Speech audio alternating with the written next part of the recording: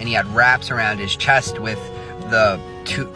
tubes and stuff, and these bulbs that catch the blood and the fluid draining, and it was obvious that he had just had top surgery. But I was